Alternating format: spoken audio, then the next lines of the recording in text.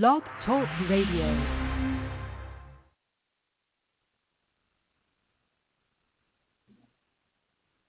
All right. This is Watchman on the Wall. Watchman on the Wall, End Time Global Link Ministry. This is Elder G. Bazaar calling on you to give me your ear. By the grace of God, give me your ear. I got some good news. Good news, Jesus Christ. What's the good news? Jesus Christ died 2,000 years ago.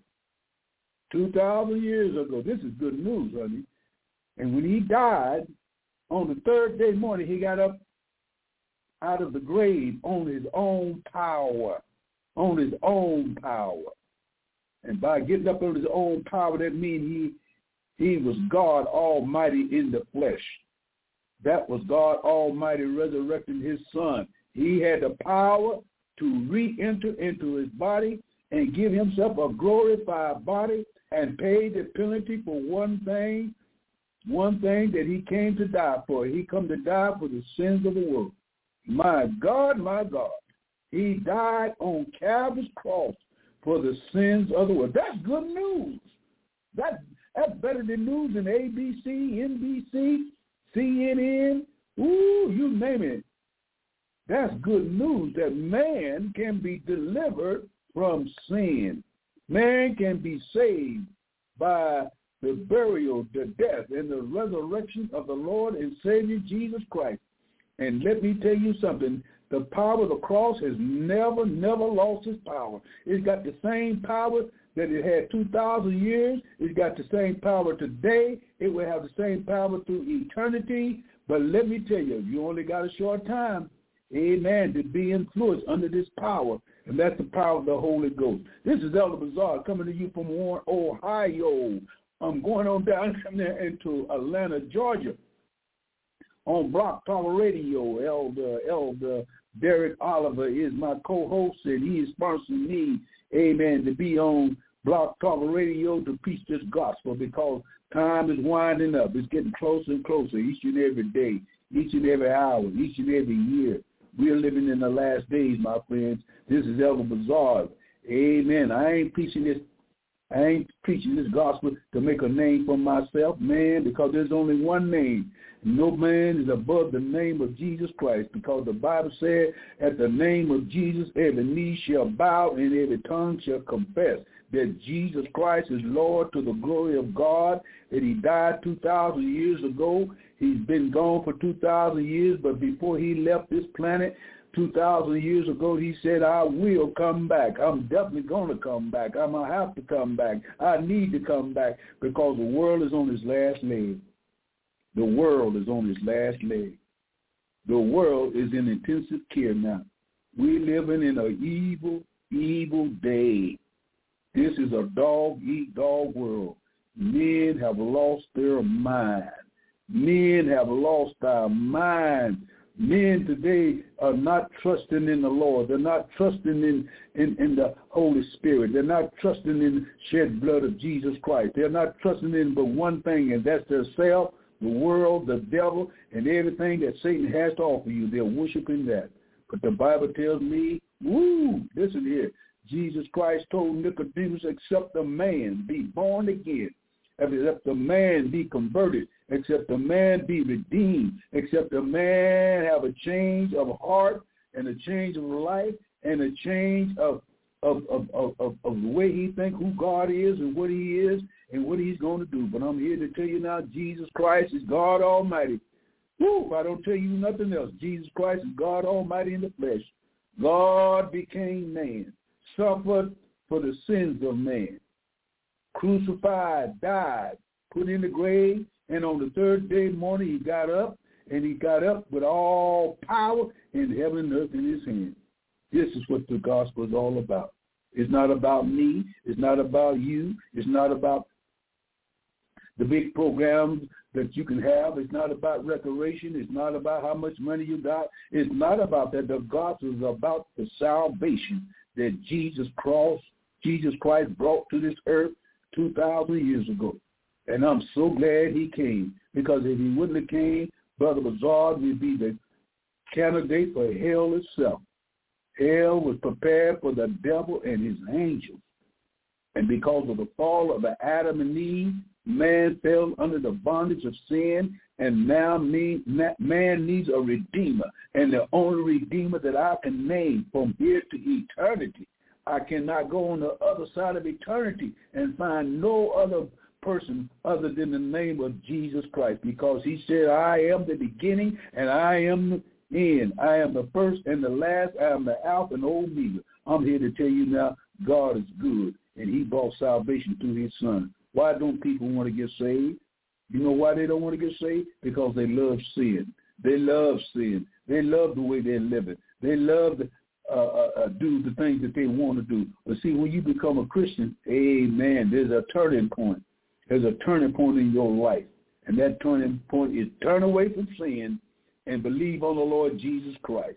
And what is sin? Sin is what? Any man knoweth to do good and doeth it not, to him it is sin. Any man that breaks the law of the 10 Commandments is sinning. Amen. The Bible tells me if you have respect to person, you sin. The Bible tells me if a man say he love God, and hate his brother, he's a liar. And we know a liar, amen, has no presence in the eyes of God. God cannot tolerate lies. Sin is anything that's not like God. I can put it that way. Sin is anything that's not like God. And God is love. God is righteous. God is mercy. God is good. God is forgiving. God is long-suffering. God is what? God is who he say he is, and that is the love of God that passes all understanding. So I'm telling you right now, if you want to be in the image of God, you've got to have God's love. And God's love can only come by the burial, death, and the resurrection of Jesus Christ. When Christ came down here and died for your sins and gave his life up, he gave it up so that he could live. That Jesus Christ can live inside of you. Amen. That you can be a spitting image of the holiness of God. God loved you so much that he was willing enough to give up his throne in glory. Come down here and suffer. They beat him. They crucified him. They nailed him. They whipped him. They spat up on him. They kicked him. He didn't say a mumbling word. He said, Father, forgive them. They don't know what they're doing. Yes, they're going to slay him. They're going to kill me. I'm going to lay down my life because I got power enough to lay it down, and I got power enough to pick it up, and I receive this of my Father. I'm here to tell you now, you don't have to go to hell for nobody. Amen. If you want to go to heaven, you're going to have to accept Jesus Christ as your Lord and Savior. You're going to have to repent of your sins. You have to repent of all the sins, and you can't name all the sins that you done. But Jesus Christ knows them all, and he died and was crucified and came back from the dead. Because what? What did he do? He paid. He paid the price for sin. And the price for sin was that he would have to die. And since he died and came back from the grave, now you can have eternal life. You can't work your way to heaven. Huh? You can't pray your way to heaven. You can't give your way to heaven. You can't shout your way to heaven. You got to be born again. You got to be washed in the blood. And I'm here to tell you this evening, this morning, this afternoon, get ready. Because the king is coming back to this earth. He has to come back because it won't last too much longer. We see the condition of the world, earthquakes, pestilence, diseases, killing and murder and rape. We see all these church folks that's going to church, and they ain't living like nothing. They ain't living like nothing. They have a form of godliness, but they ain't got no power. They don't love nobody. They have a form of godliness. They don't love nobody. They just talking about they know Jesus and don't know Jesus. Amen. Because when you know Jesus, one thing I know, you know Jesus through what?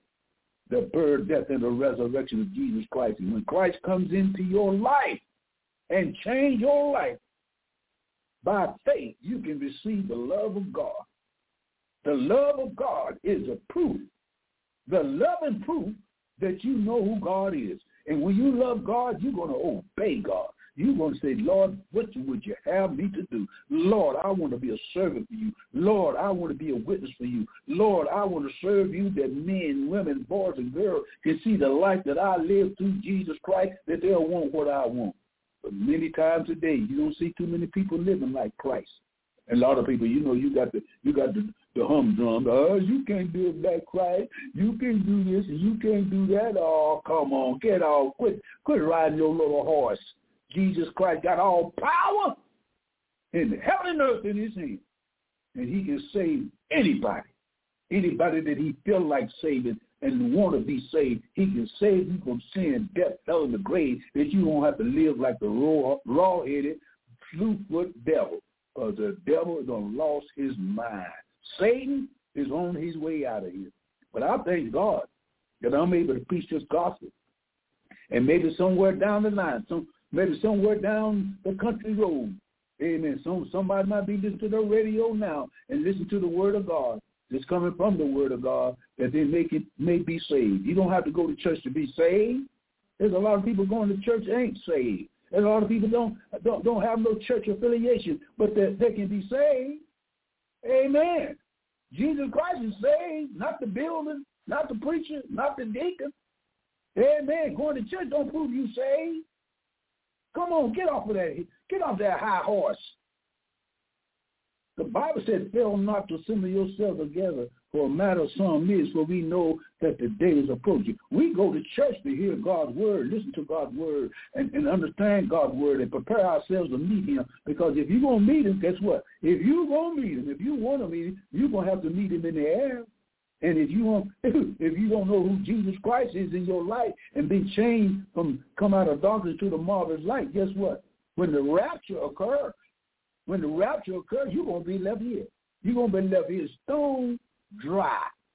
You're going to be left here, and you're going to have to face the ultimate Antichrist.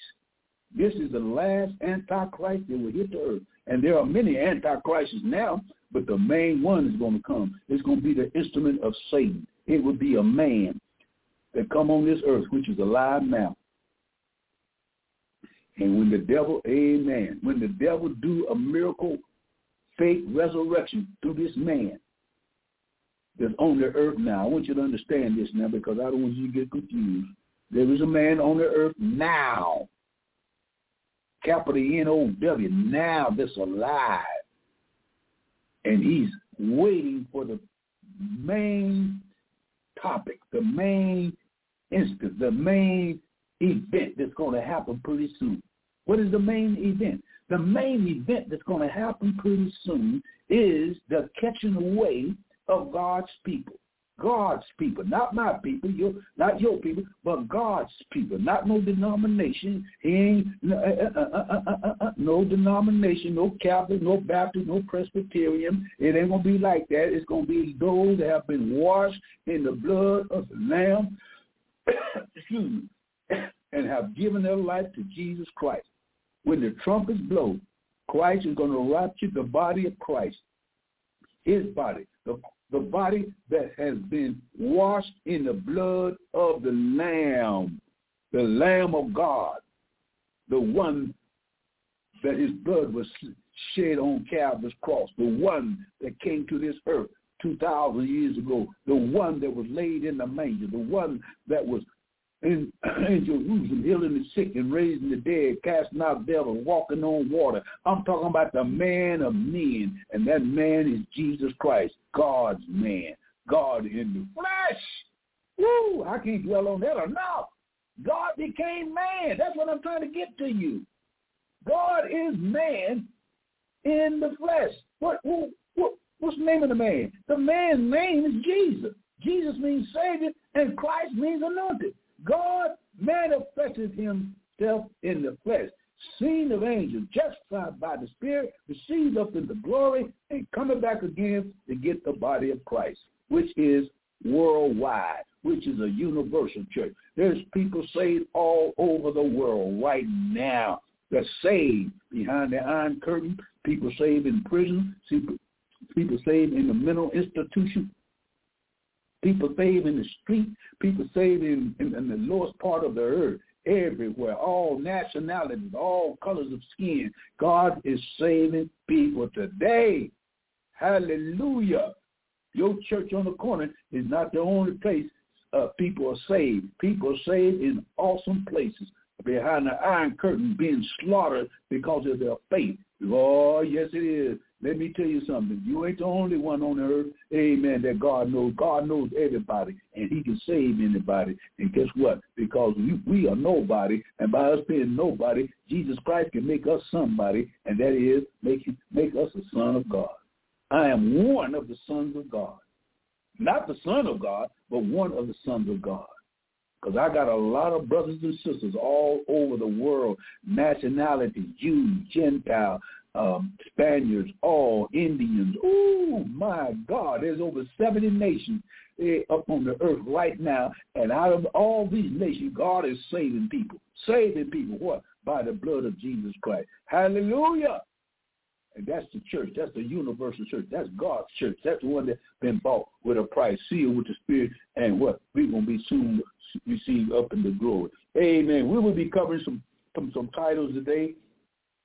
We know down through the years, I've been preaching this year gospel for almost 58 years. Amen. I haven't changed one bit from the get-go. Amen. I'm not after money. I'm not after fame. I'm not after a pat on the back. I'm after souls of men. I'm trying to convince all those that listen, trying to convince you need a Savior. You need a Savior. You need Jesus Christ, your Lord and Savior. You need Jesus Christ as Lord and Savior in your life so that you can go to heaven. Ha! Free. Heaven don't cost me a dime. It was the blood of Jesus Christ, amen, that was shed on Calvary's cross. And when I gave my life to him, I've been saved ever since then. I ain't lost my salvation. Ain't nobody took it away from me. The world didn't give it to me. The world can't take it away. Quit going around here talking about you saved Monday, Tuesday, and then not saved on Thursday and Friday. If you saved, Christ saved you, because no man can pluck you out of hand of God Almighty. So what we're going to do today, amen, I see that my brother's in, amen, he came on in. Woo, praise God, because I need him for his input from the Word of God, because if he's not talking from the Word of God, I can't use him. And if I'm not talking from the Word of God, he can't use me, because we on the same frequency. Woo, we both are filled with the Holy Ghost, and what we're after souls of men. We're trying to convince man there is a judgment coming, and this judgment is not going to a bingo parlor, not going to the gambling casino, not going down to Mary Lou's house, it's not going across the street, it's not going to no football. This is real. There's a judgment coming, and it's soon to come. It's up on us right now. We cannot escape it. We can't stick our head in the clay and say, "Oh, I don't think the Lord's coming back this early." No, it ain't. It's late. Amen. Just because you only 15 or 16 or 17 years old, you think you're going to live a lifetime? Ooh, time is too short. Amen. Because the people that's born today were born in the last day. I was born in the last day. What is the last day? The last day is the beginning of the end. When did the beginning of the end start? The beginning of the end started in 48. 48 was the year in which Israel, look here, Israel became a nation.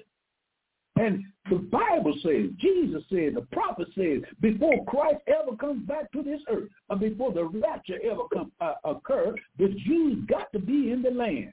What do you say? I say the Jews got to be in the land. Where are the Jews today? The Jews are in the land, and they're coming back every day. They're coming back. You know why? Because they want to meet their Messiah. There's something wrong somewhere. Because this Messiah that's coming up is not the true Messiah. It's a false Messiah. And the Jews believe that this is their Messiah because Jesus told us, 2,000 years ago, he said, listen, you Pharisees and Sadducees and you publicans, he said, look, if I come in my Father's name, y'all won't receive me. And for 2,000 years, the Jews, 2,600 years, the Jews have not received Christ. And now, he said, if somebody else come in their own name, y'all going to receive me. Who's coming in somebody's name? The Antichrist is coming in his own name. And since he's coming in his own name, the Jews said, this is what we want. This is our Messiah. But we're going to do something for him. We're going to build a temple. We're going to go back to old sacrificial offering. We're going to do some great things to bring this Messiah into the world. Well, I got some news for you. The Antichrist is already on this earth, full grown, and he wasn't born in a manger. He wasn't wrapped in swaddling clothes, but he's here on the earth, and he's going to claim that he is Jesus Christ, and the Jews now is making a big preparation to do what? They are planning to build a temple.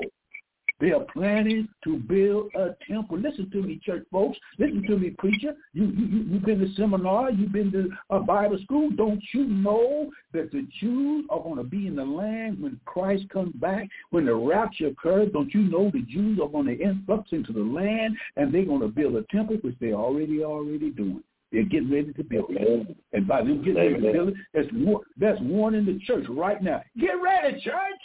Get ready and let's go home. Good God Almighty. I'm not in no hurry in going to see Jesus, but let me tell you, if he would come today, I wouldn't hesitate. I wouldn't back off because I want him to come. I'm looking for him to come. I love him so much. He done brought me a long way, and I'm able to preach this gospel, and that's why I'm preaching it, to warn you, to warn those that have a form of godliness, but they ain't got no power. They live in a hypocritical life. And that hypocritical life won't get you there. You've got to be born again. We'll be coming to a little bit of the Antichrist, the 144,000 Jews, which are getting ready to preach the gospel. We got Russia and Israel, which is on the prowl. Putin is getting ready to do something. Amen. He's not playing pinochle with nobody. Amen. This is the devil's plan. Amen. Through Putin and Gog and Magog to do what? They're planning to capture Israel. They're planning to take over Israel. They want the Middle East. That if you get to the Middle East, you can practically control the whole world, and Putin's planning that, and the world is looking at, this is just a little bit of Bible prophecy. Ain't nothing to that. That's a lying wonder. He's getting ready. Ukraine is being devastated. Why? Because Putin says, I want the Middle East. I'm going to get the Middle East. That's what he thinks, but God is going to stop it. We're going to talk about the 666, the computer chip. It's on the market. People are using it. We're talking about the two wickedness. The two witnesses getting ready. We're talking about the return of Christ. We're talking about the 28th judgment that's going to come up on the earth. And when it come up on the earth, it's going to be devastating. It ain't going to be no hanky-panky. It's not going to be just a choir singing. It's going to be people falling on their knees because we see all the catastrophe that's going on in the world. California is turning into a mud bath. They tell me all over the United States and all parts of the world, there's great catastrophic events are going on, and folks are losing their mind. Folks don't know what to do. People trying to go into recreation, go into entertainment, and people trying to gain the world, and they're losing their soul. But they don't realize the only important thing you got is your soul. Your soul is an everlasting, immortal being. Your soul will never die. What you talking about, preacher? I'm talking about your soul will never die. When you die the physical life, you have a life after this. This ain't all. Amen. There's a life of righteousness and there's a life of sin.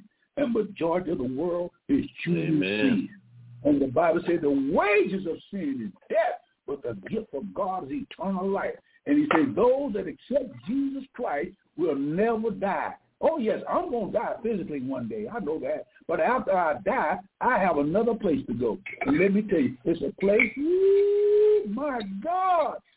If you can only just look at the 21st chapter and the 22nd chapter of the book of Revelation, it describes the place in which God has prepared for those that love him, and that's heaven. Oh, my Lord. You just don't know. You think you having a party now? You think you living now? If you don't know Jesus Christ, you're not living, but after death, after I die this physical death, I got another life through Jesus Christ to live with him forever.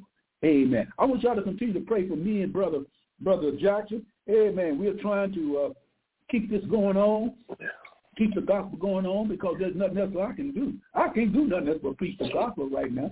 Woo! I'm a retired preacher. Amen. And the only thing I can do is preach the gospel. And what is the gospel? Good news that Jesus Christ died and he's coming back to get a church. Brother Jackson, come on, walk with me, talk with me a little bit. What's got on your mind? Amen. We can break this word down for it so somebody somewhere can hear the word of God and say, hey, man, I want that salvation. I want that salvation. I want the salvation that Jesus Christ brought. Amen. God bless you, brother. Hit the timber. Amen. Amen, brother. Go ahead. Your time. Hey, okay. Man, I don't know if you can hear me or not. I've been on here for the past 30 minutes. Okay, well, you go ahead. Amen. Right. Okay, brother, I so appreciate you. Make some noise, brother. Amen. God is good all the time and all the time. God is good. It was good to be back in the house of the Lord with the saints today. Amen. To give a word, amen. Judgment is coming, amen. That was the subject today. Judgment is coming. Amen, like the brother said, amen. And the conclusion is, what have you done for Christ? That's the conclusion, amen. That was my message today. Amen. I want to talk to you all about, amen, what are we doing daily for Christ? Amen, that's a real question. Come on. What are you doing daily? Come on. In your salvation for Christ? Because, come on. Let me read to you, let me share some scriptures with you, amen. Go ahead. I'm going over to the book of Ecclesiastes. Amen. And then make some room on my desk. Kind of got a little mess here. Remember, I want to make some room. All right. Amen. Ecclesiastes. Got you covered. The 12th chapter. 12th chapter. Woo. I want to go to verse 8. Amen. Let me see if I can get there, brother. Amen. All right. There we go. Trying to get there. Working my way that way. Amen. Yeah, I didn't know if you could hear me and that I was on here. I was like, well, yeah, I know one time you went off. Yeah. Oh, okay. I know they're probably putting me in the queue. But I didn't know if you could hear me. Amen. But the sound is good. Amen. Amen. So while I'm looking for this, amen, I try not to use my computer. I like to read from my Bible. Amen. All right. There we go. Finally brought it up. All right. Ecclesiastes, the 12th chapter, verse 8. It says, vanity of vanities, said the preacher. All is vanity. Amen. All right. So when I was reading this, brother, and if you read verses 9 and 10 right behind verse 8, the Spirit in you, Spirit of God, with the Scripture, will make you ask a question. Was this a preacher talking about Solomon, or was this Solomon himself talking about himself in the third person? Amen. And that's what came to my mind. Right. Amen. This really sounds like it's Solomon. Sounds like he's talking about himself. Amen. Well, what Solomon was simply saying with the word vanities, what does that mean? Vanity means empty, futile, short-lived. That's what it represents. And what he was saying is everything is meaningless that is outside of Christ, outside of God. Come on, preacher. So what he was saying was that Solomon began to look back at his life. Remember, Solomon, he was for God in the beginning. Remember, God blessed him. Amen. He said all he wanted is wisdom. And instead of asking for riches, God said, you know what? Since you didn't ask to be rich or anything else, I'm going to bless you with wisdom. And with all that wisdom, so you got to understand, this wisdom can go both ways, amen, because you have worldly wisdom and you have wisdom that comes from God, spiritual wisdom, amen. And what Solomon had, he had wisdom on both sides, but he had wisdom of the world. He had knowledge of the world. He was so intelligent, so wise, that he began to use his wisdom for the wrong thing. Sometimes we're like that. We can use our gift for the wrong thing. Amen. Like me and the elder, if we want to make money, man, don't you know I can get out here and become a motivational speaker and make tens of thousands of dollars a month? Preacher. Oh man, y'all think I'm playing. Y'all y'all think I'm playing. I'm serious. If we want to make a lot of money and become rich, all we had to do is transition to motivational speakers. In fact, I saw an advertisement the other day that was saying that they need motivational speakers so bad, it's just sponsored. That's a shame. And so basically, if we want to make money instead of doing this, amen, we can go become motivational speakers and make tens of thousands of dollars a month. But instead, we chose to use our gift for God. I ain't getting no money. Yes, sir. Yes, amen. Sir. Amen. What little we get at the churches, amen, we are grateful for it. I'm grateful for it, amen. But it ain't a lot of money. Amen. It's certainly nothing compared to what I could be making if I became a motivational speaker. Amen. But I chose this path to walk for God and with God. This is what I chose. This is what the watchman on the wall, Elder Bazaar, chose. Amen. And so back to Solomon had looked back at his life and saw what he used his gift for. And he was sending a message to the youth. To the youth. He was saying to the young. Amen. He was saying, whatever you do, whatever God bless you with, don't forget God. Don't ever turn your back on God. Amen. I got some scriptures, amen, to show. If I got a little time, I want to share some scriptures. Let's go to Ecclesiastes, the first chapter. I want to show you something. Ecclesiastes 1. Amen. What verse is it? I think it's 1 and, if I got it written down somewhere. Ecclesiastes, I think it's 1 and 18. Let's see if that's, 1 and 18. Yeah. 1 and 18. It says, for in much wisdom is much grief. And he that increaseth knowledge increaseth sorrow. Amen. Sorrow. So we have to be careful about, gaining worldly wisdom. Amen. Because it can bring sorrow. It can bring grief to us. Amen. Having all that knowledge. Amen. And so Solomon had all this, he had so many wives. He had so much riches. See, he wasn't just rich just in monetarily, because a lot of times we think about riches, we think about money too much. But don't you know you can be rich in friendship? You can be rich in men or women. You can be rich in cattle, land.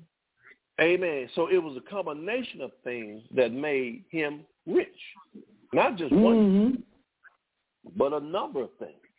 And the message that he was trying to send to the youth is at the end of everything, all that you do, we're going to be judged for everything that we do in this life. That's what Solomon said.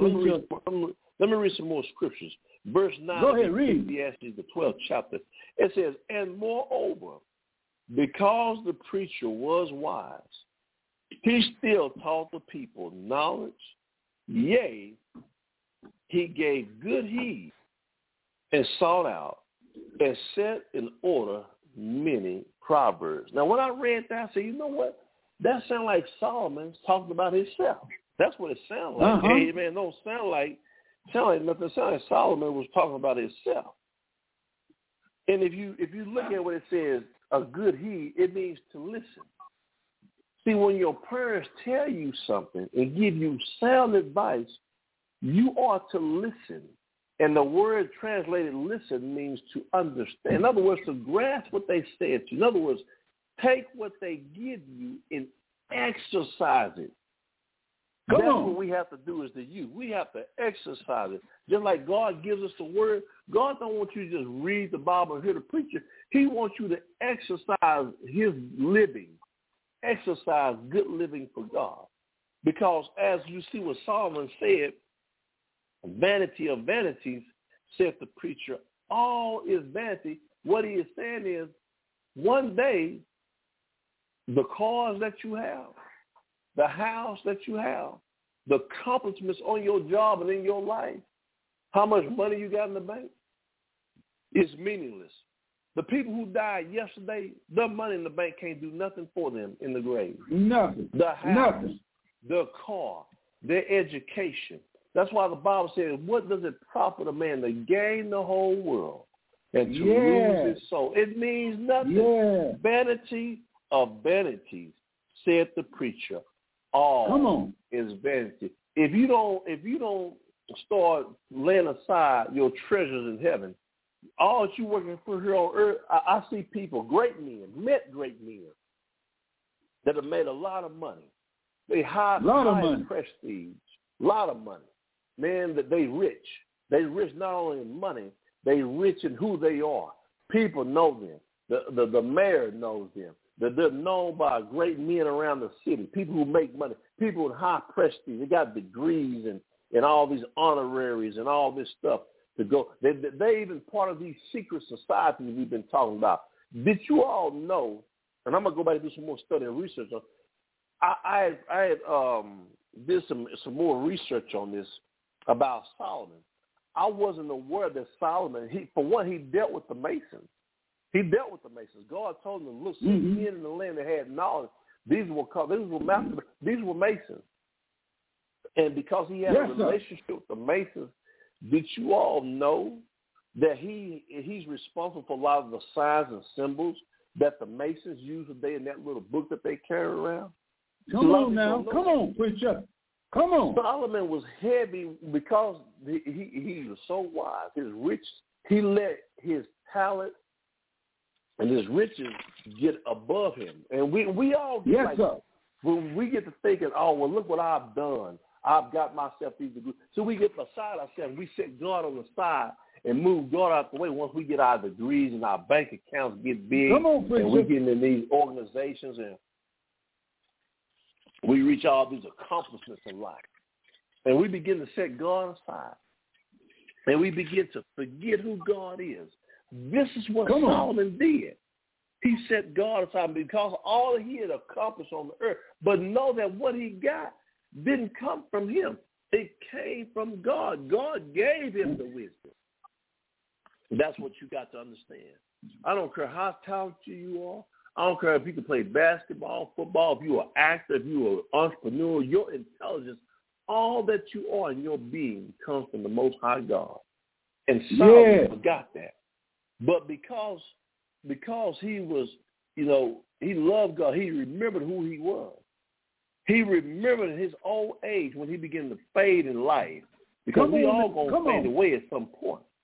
He remembered God.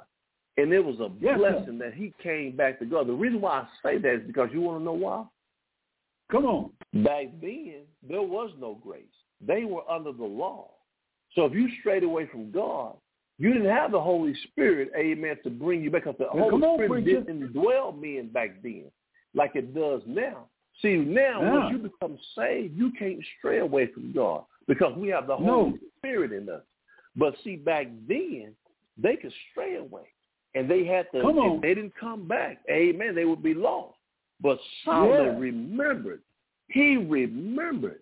That's why the Bible says, train up a child in the way he should go.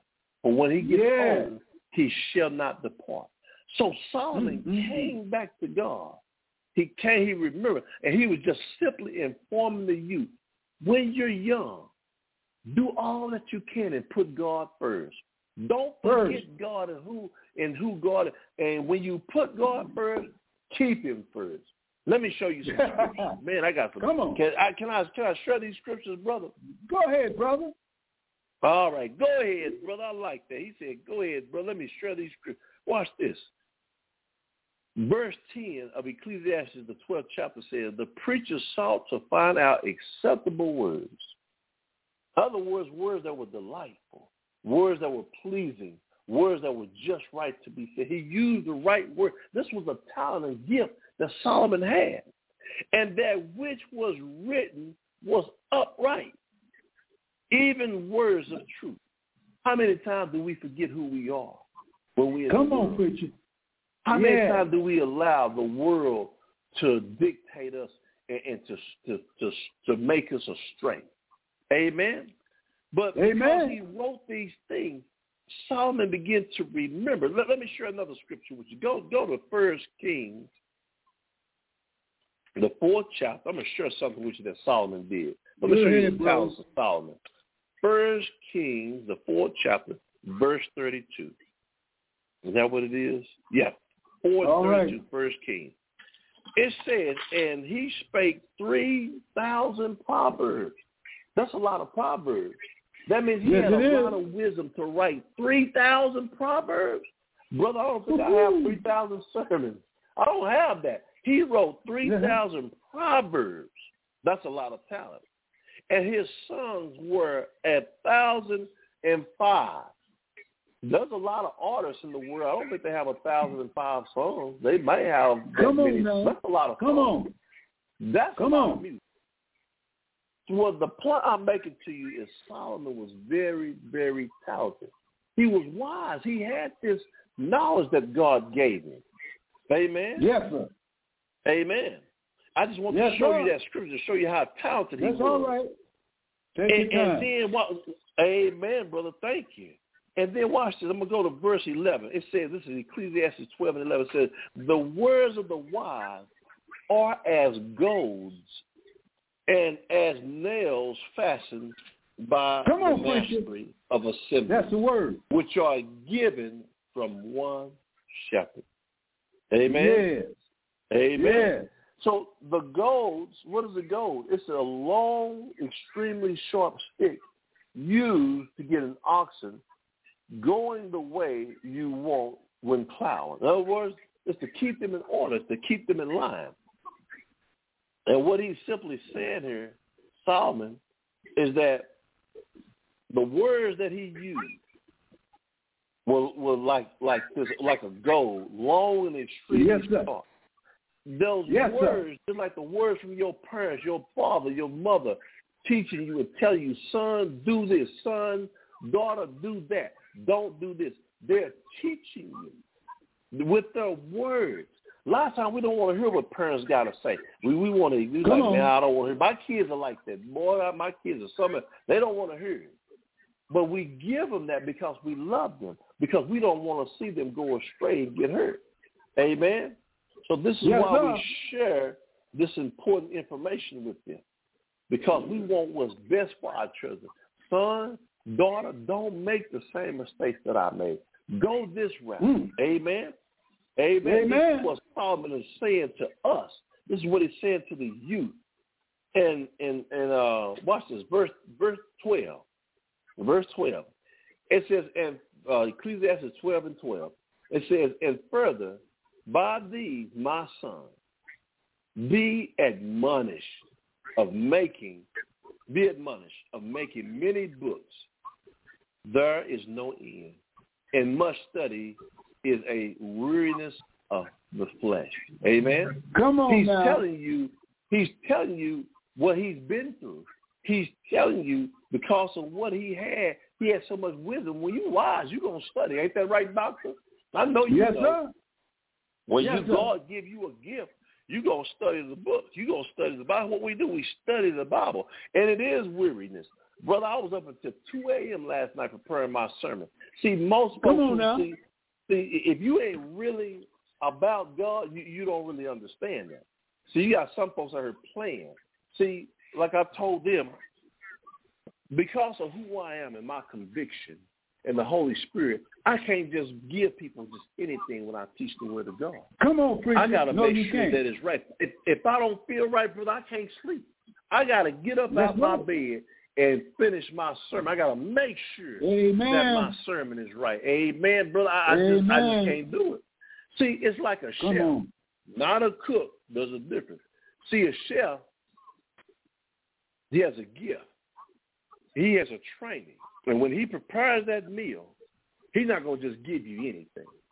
He's got to make sure that meal's got to be the best before he set it down. Yes, sir. He want to make sure that meal is going to be one that you're going to say is good and that you're going to remember. See, a cook, he's just doing it because, he just probably need a job. Amen. He just playing around. But see, a chef, that's a whole nother level. And that's how we are. When we're called to preach and teach the Word of God, when God gives you a gift, you can't just put out anything. And this is what Solomon is saying.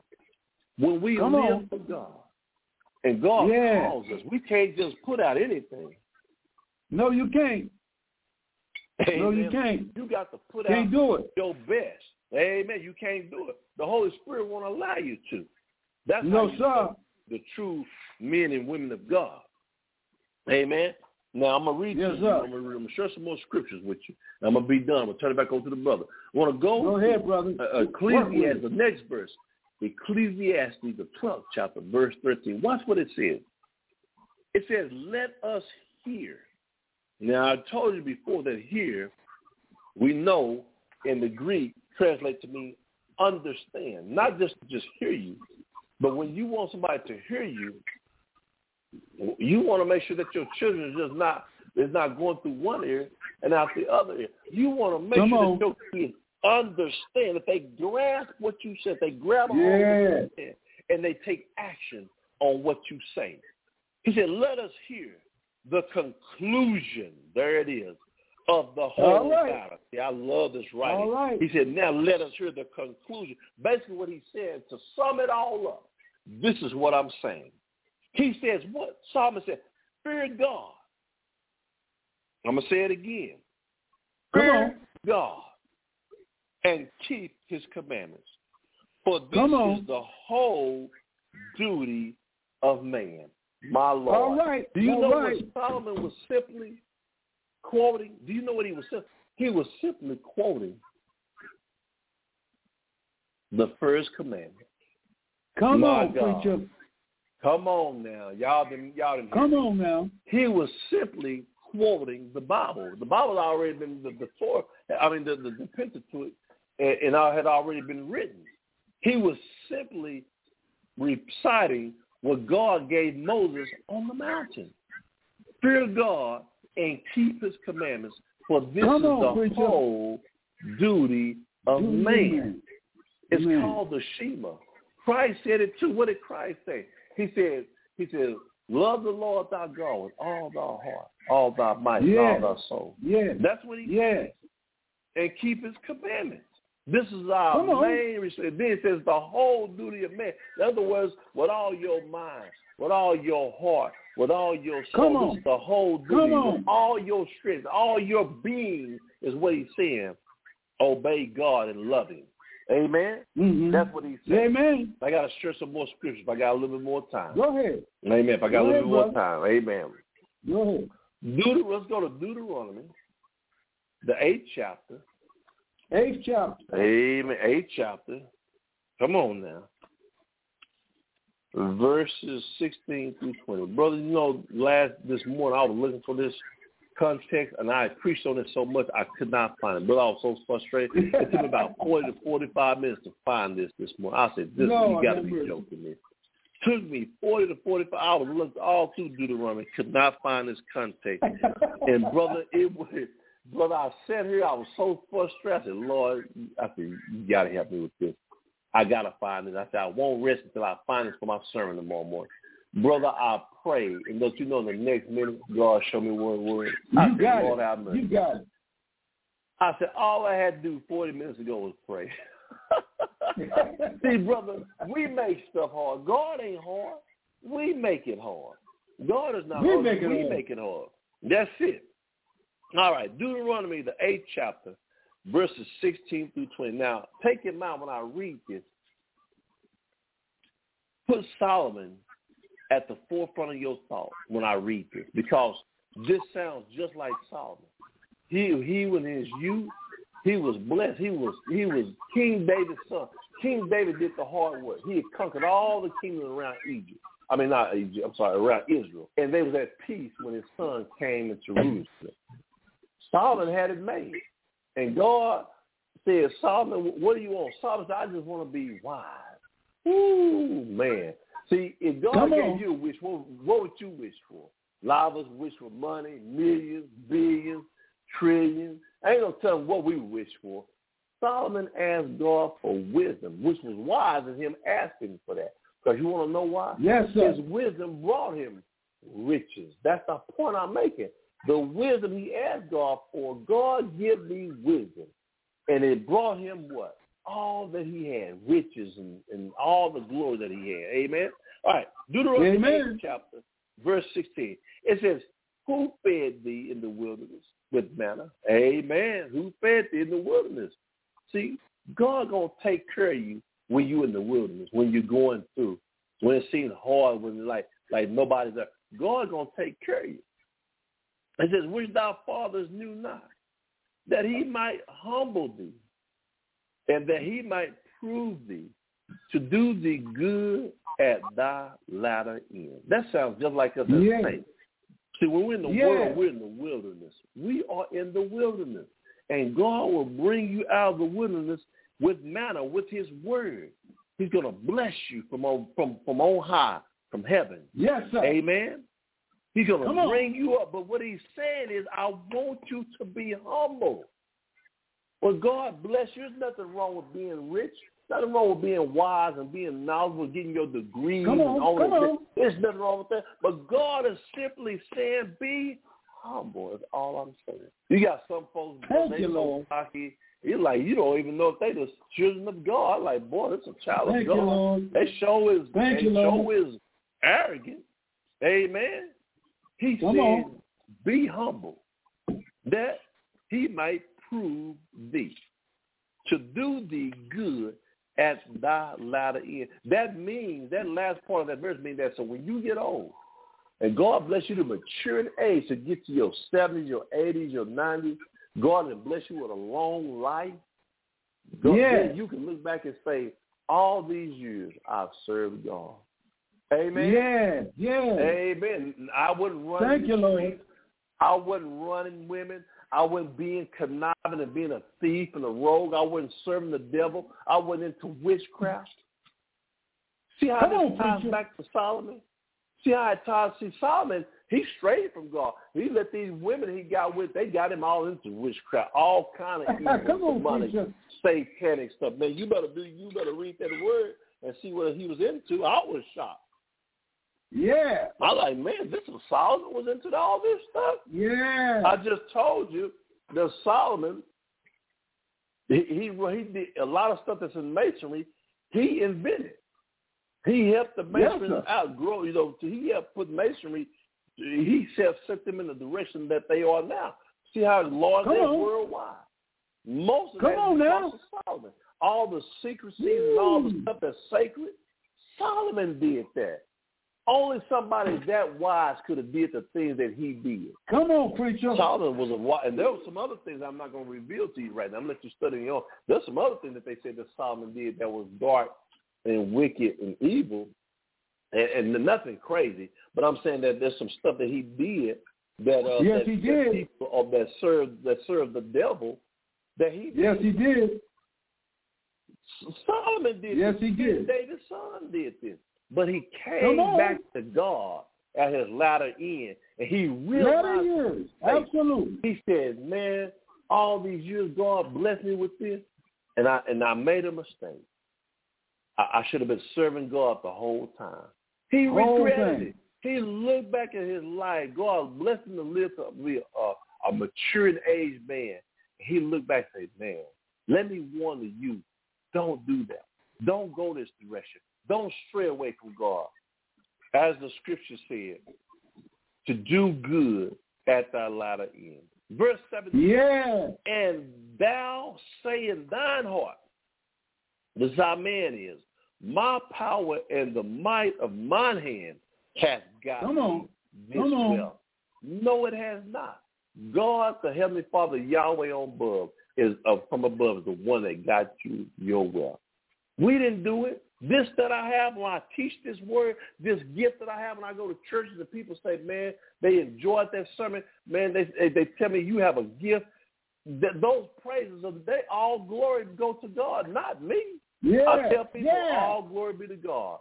I have no reason or no right to sit there and boast and stick my chest out and say, well, thank you. Because I studied hard and I did this and did that. I did that. No, I did not. I realize where my power and my might comes from. Amen. It's not of my hand, but by the hand of God. He blessed me with power to break down the word, to teach the word, and to go in depth of the word. He's blessed the elder to be so wise and wisdom. I listen to this brother teach, and man, this brother is deep in the Bible. That comes from God. God blessed this man with this wisdom and knowledge, spiritual wisdom and knowledge. He blessed me with my spiritual wisdom and knowledge to bring you this word, to break it down so simple that elementary kids can understand what I teach. Amen? Thank you, Jesus. Now watch this. Verse 18. But thou shalt remember the Lord thy God, for it is he that giveth thee power, to get wealth. Did you hear that? Come on. Come on. He said, remember the Lord thy God, for it is he that giveth thee power to get wealth. Anybody, even if they don't serve God, even if they serve the devil, see how the devil is. The devil got you thinking that because you rich, he gave you that. No, he didn't. Because where'd you get the talent? Where'd you get the gift? To sing, to act, to do whatever it is, to make money, to be an entrepreneur, to be a businessman. All these wealthy businessmen, that knowledge came from God. And it comes from faith. Satan can't give you nothing. Amen. He can't give you nothing. A hard time. Can't give you nothing. It came from God. Watch what the scripture said. That he may establish his covenant, which he swore unto thy fathers, as it is this day. God is saying that I gave you your gift to glorify me. But as I told you earlier when I first started, vanity, vanity, all is vanity, as Solomon wrote. It's come on, preacher. To use your gift. I said that earlier, to glorify God of heaven. That's why he gave it to you to begin with. Come on, your gift and all that you are is to praise God, like the birds and the animals do. Amen. Verse 19. Amen. And it shall be, if thou do at all forget the Lord thy God and walk after other gods, oh my gosh, don't that sound like Solomon?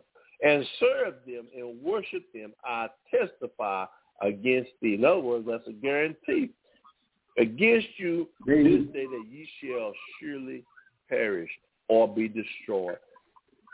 Solomon will begin to perish. He went through a lot of things with them women, with them wives, amen. A lot of things that he suffered. Amen. He came back to God. He remembered his roots. He remembered the beginning. And I'm so grateful to God that he did come back to God, because we get to see Solomon. Amen. Amen. We get to be with that brother and see him and walk with him and hold him. Amen. David, King David, sir. Amen. We're going to get to be there. Now, watch the verse. I got a few more verses. I'm going to turn back to the brother real quick. As the nation the Lord destroyed before your face, so shall ye perish, because ye shall not be obedient, because ye would not be obedient, amen, unto the voice of the Lord your God. Amen. That's what it says. Amen. So if you continue to ignore God, say, oh, man, I don't need God. I've known people like that. And just go on and just ignore God. God will destroy. He'll bring you down to nothing. You'll perish. Amen. Amen. I'm going to read these last two verses. I'm going to give back over to you. Go ahead, brother. Amen. Amen. If the brother will allow me, I want to share three verses. Go ahead. I got to get this out. Yes, sir. I'm going to finish up Ecclesiastes, the 12th chapter, verse 14. Now, watch what it says. Then I'm going to go back and read these other two verses. Ecclesiastes 12:14 says, for God shall bring every work into judgment. That's what Solomon was simply saying. Solomon was saying, man, don't have to stand before Christ with all your sin and you know better. Instead, live your long life for God. Amen. That's what he's saying. Even though Christ is not going to condemn you, he still got to bring it up at judgment. What we said, what we thought, what we did. We got to give an account. Yes, sir. Our accountability is our reward. Christ is going to say, you did this at this time, on this day, but I can't reward you for it. Who has the greater hurt? Me or Christ? I hurt. Because you want to know why? I knew better. I should have done what the commandments of God said. That was the whole duty of man, was to follow the statutes of God and not stray away or go astray in sin. Now I'll lose out on the reward. Who's going to feel bad? I'm going to feel bad because I just lost the reward. Because Christ ain't got to condemn you. It itself is going to condemn you. You're going to condemn yourself. Christ's not going to even say a word. He's not going to. He's just going to sit there and simply say, I can't reward you for it. But you're going to feel the condemnation because you knew better. Lord, have mercy. Lord. It says, with every secret thing, whether it be good or whether it be evil, Lord, have mercy. Let me share these few verses, and I'm going to go ahead, brother. Work with it. Amen. Back over to Deuteronomy 6:2. Deuteronomy, the 6th chapter, verse 2. That thou mightest fear the Lord thy God. Keep all his statutes and his commandments, which I command thee, thou and thy son and thy son's son, all the days of thy life, and that thy days may be prolonged. That's the Shema. That's the commandment of God. Amen. Amen. Back to God's first commandment. Love the Lord thy God with all thy heart, with all thy might. This is the commandment of God. Amen. Deuteronomy 10 and 12. Amen. 10 and 12. All right. Deuteronomy 10. I hope y'all writing this down and taking notes because, man, this is some stuff. It took me some time to put this together. Amen. Deuteronomy 10 and 12. And watch this. Again, the Shema, that number one commandment. This is the first commandment. And now, O Israel, what do thee, Lord, thy God, require of thee? Lord, have mercy. But to fear the Lord thy God, to walk in all his ways, and to love him, and to serve the Lord thy God with all thy heart and with all thy soul. Keep the commandments of the Lord and his statutes which I command thee this day for thy good. For who good? My good. Your good. It's for my good. Not for God. It's for you. In other words, you will have prolonged life. You have longevity of life. You going to be blessed. Your children going to be blessed. Your children's children going to be blessed. Lord, look at that. God said, I enlarge your territory. This is what God wants to. God wants nothing more but for you to be rich. But he wants you to not forget him. See, it was okay that Solomon was rich, that Solomon had the wives that he had. But God just simply wanted him, instead of letting the wives turn him, he wanted him to teach those wives about what? Salvation, about the God of heaven. Salvation. It's about salvation. Do you know how much good he would have done? And this is what he realized when he got older. I could have did more good than bad. Lord, have mercy. Brother, I'm through with it. I'm preaching to myself, brother. Man, look at here. Well, I gotta get that back. That's too much for me, bro. I gotta give it back to you, man. I always say, brother, if I can't preach to myself, I ain't got no business preaching to nobody else. Go ahead. Lord have mercy. Amen. God bless you, brother. Yes, sir. I'm gonna be here listening. Amen. You brought it out. Vanity, vanity, vanity, vanity, vanity, Lord vanity. have mercy. Life is a vanity. Solomon, what you brought up with Solomon, he had everything that a man could desire. Yes. And guess what? He said, I hated life. I hated life because all this I had concubines, I had mules, I had gardens, I had horses, I had cattle. I had it more than any man in Israel. And he used it, and guess what? Lucifer got in between him and God, and he turned away from God because of Lucifer's power. We can't forget this old slewfoot, because he's a trickster. He's a liar. He's a deceptive. And what Lucifer can do, he can take God's goodness and twist it. He can take God's wisdom and twist it. If man let him twist it, then he'll go away from God. And Solomon found out that all that he had, and we got billionaires today. We got millionaires today. We got people that got money, and even did nothing for it. They just rich. And guess what? Their life, a lot of people won't believe it, but their life is miserable. It's miserable. I don't have to be rich to find out how miserable you can get. I can see how miserable people are with all the riches that they have. They're never satisfied, even they got everything they want. Because there's nothing in this world. There's nothing in this world Do y'all hear me?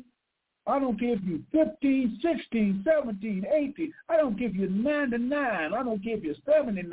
I don't give you 29. There's nothing in this world. Come on, in the world on the other side. There's nothing in this world that can satisfy your soul. Listen, come on, I'll say it again. There's nothing in this world that can satisfy your soul.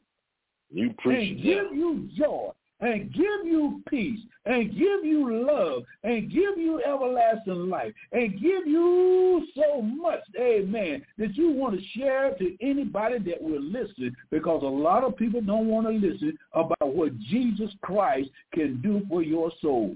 Come on now. He can give you everlasting life. He can give you everlasting love. He can give you peace. He can give you joy. He can give you something the world cannot give to you. And what the world can't give to you, the world can't take it away. But you know what the world wants? The world wants materialism. They want Come on, Doctor. They want that recreation. They want that entertainment. They want a good old motivation speech. They want to go out and show their clothes and spend their money. They want to have a party. They want to have a banquet. They want to have all kinds of worldly entertainment. And when they get home, they still ain't satisfied. Some people go to church just to show off their clothes. Some people just go just to know that they're still alive. Some people, they ain't going to church to worship God, because when you worship God, you forget about who you're around. You forget about yourself, and you are praising God. You are thanking God. And that's what church folks are not doing. They're not doing it. They hanky-panking around. They want to get ahead of somebody. They want to be better than somebody. That ain't church. That's competition. And the gospel is not competition. The gospel is salvation. From what? From what? From hell. Uh-oh. Did I say something wrong? Wait a minute. No, I didn't say nothing wrong. Delivered from hell. From hell. Hell is real. Hell is authentic. Hell is everlasting. Hell is painful. Hell is gritting and gnashing of teeth. Hell is a place where you will never get relief. Hell is a place where you will have your memories, you will have your eyesight. Hell is a place that when you die, and if you go to hell, you will regret that you didn't come to Christ. You will regret the rest of eternity. And Solomon, thank God for the love of God had for Solomon, because Solomon was a great man. He was a great man because, number one, he was able to build the first temple for the Lord God Almighty. He was the first man to build the first temple where God could dwell, because at one time God dwelled on earth in I don't know the size of the box, but they tell me it's called the Ark of the Covenant. God dwelled in the Ark of the Covenant. He came down in pillars of fire. He came down in a cloud. He came down in lightning and thunder. And he dealt amongst the people of Israel to let them know that he was in their presence. And guess what? It was David that wanted to build an ark. They wanted to build a temple. And God said, David, you cannot build it because you're a man that shed too much blood. I'm going to let your son Solomon build the temple. And Solomon built that temple, and let me tell you, it was the most gorgeous building on the planet.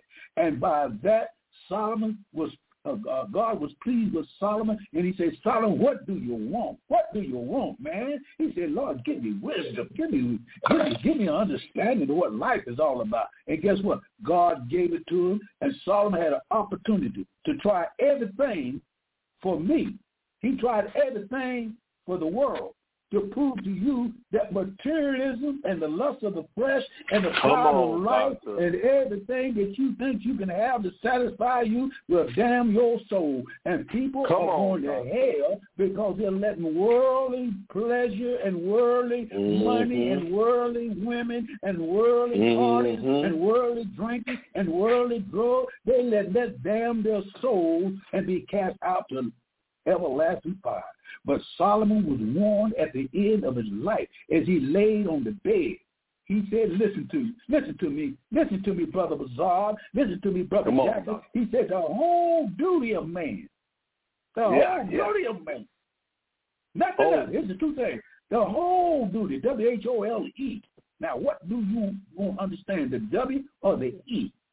Let me tell you, the whole duty of man is to fear God and keep his commandments. That's it. If the world would do that right now, fear God and keep the commandment and humble themselves, the world could be saved in one split second.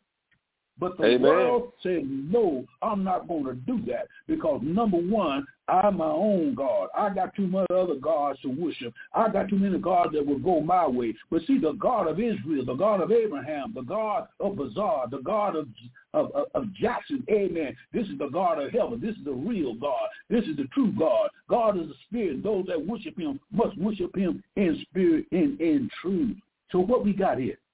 If Solomon already tried it, he had, 3,000 concubines.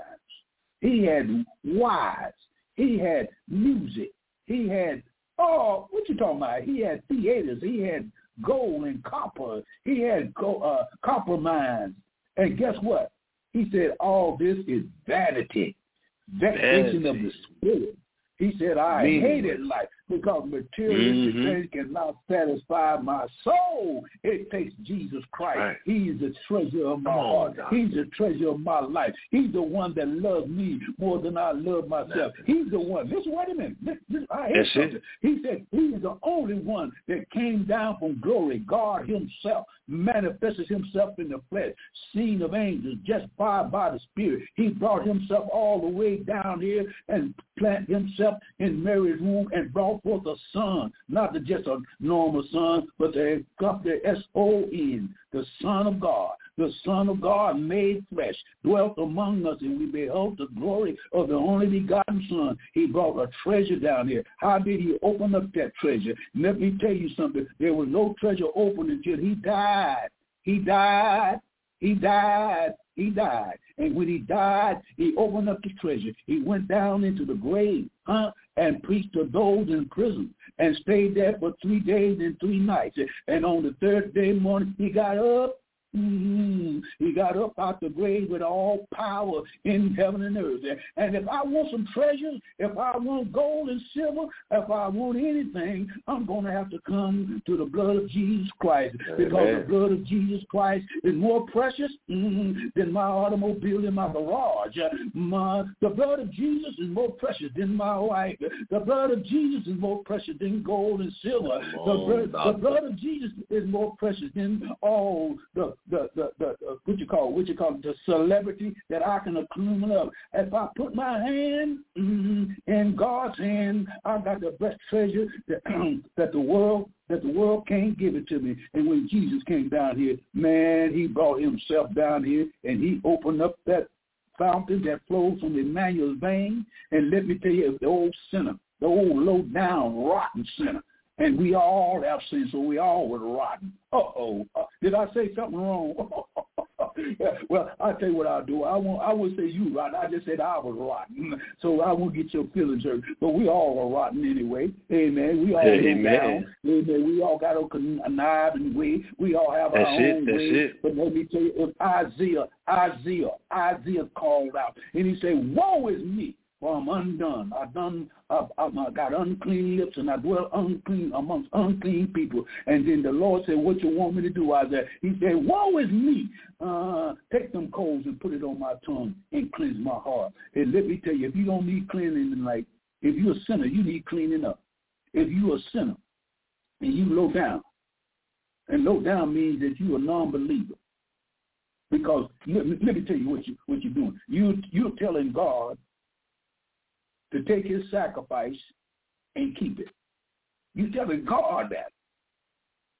And he came down here to die for you. He came down here to suffer for you.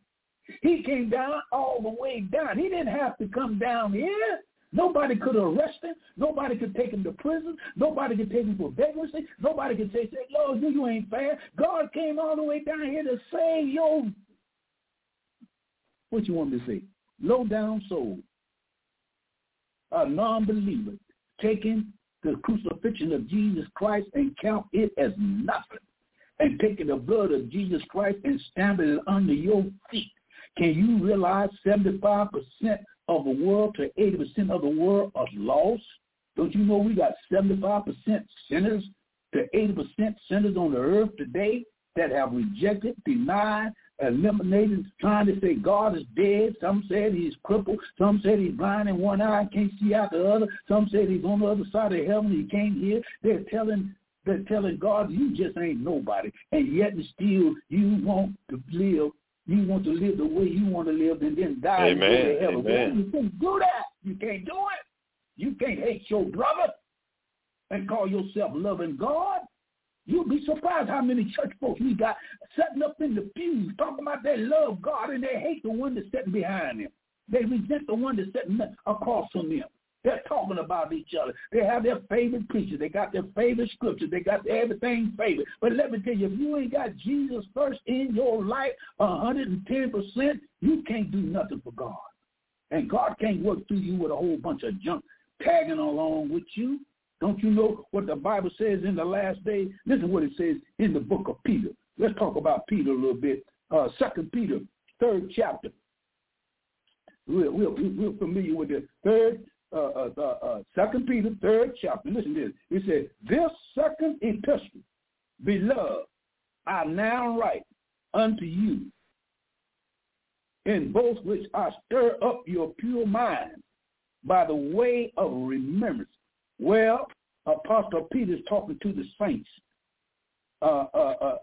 and writing to them and saying unto both, I stir up your pure mind, a saint of God, a real saint of God, a saint of God that's living for God, a saint of God that loves God. Have a pure mind. Very few people have a pure mind anymore. They call themselves saints of God. Why? Because God got a pure mind. Christ has a pure mind.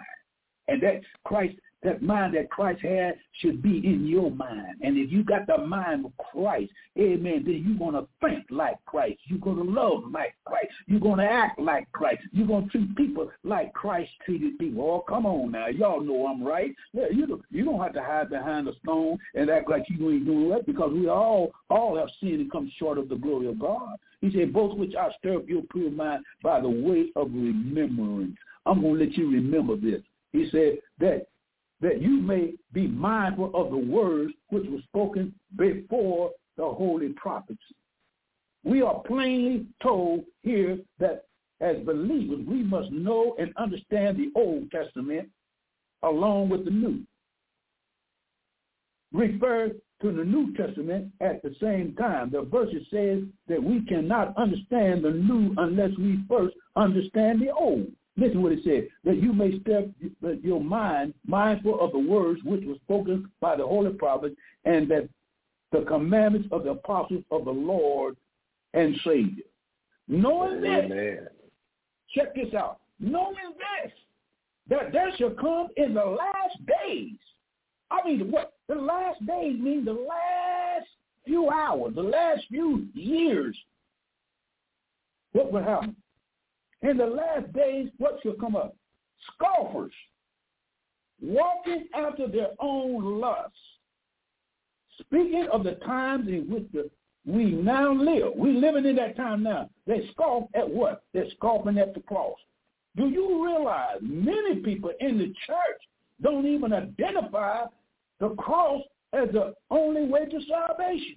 They think it's works. They think they know how good you look. They think they know how much money you got. They think they know how much all this stuff, how you dress, and how you can go to school and get a PhD. They think they have eliminated and tried to eliminate the cross, because salvation comes before education. There's a lot of people got good education, but they don't have salvation. And salvation is the first focal point of what? Any man, any boy, any girl. Come on, Doc. Anybody. Their first priority is to make sure your soul, that S-O-U-L, brother, S-O-U-L, knows the God of the universe, the God of heaven, the God that lives, the God that became man, the God that became man and died on Calvary's cross and suffered and come up from the grave on the third. They don't have no acknowledgement of what power is in the cross, brother. Not double cross, not the red cross, not the blue cross. But I'm talking about the cross that Jesus Christ shed on Calvary's cross. This is what it said. It said, and walking after their own lusts, rejecting the cross. It says, fourth verse says, and saying, this is what they're saying. This is what some church folks are saying. Where is the promise of his coming? Where is it? That's right. Y'all been, you've been talking about this for 58 years. You've been talking about it for 30 years. You've been talking about it for 20 years. Hey, where is this so-called Savior? Where is he?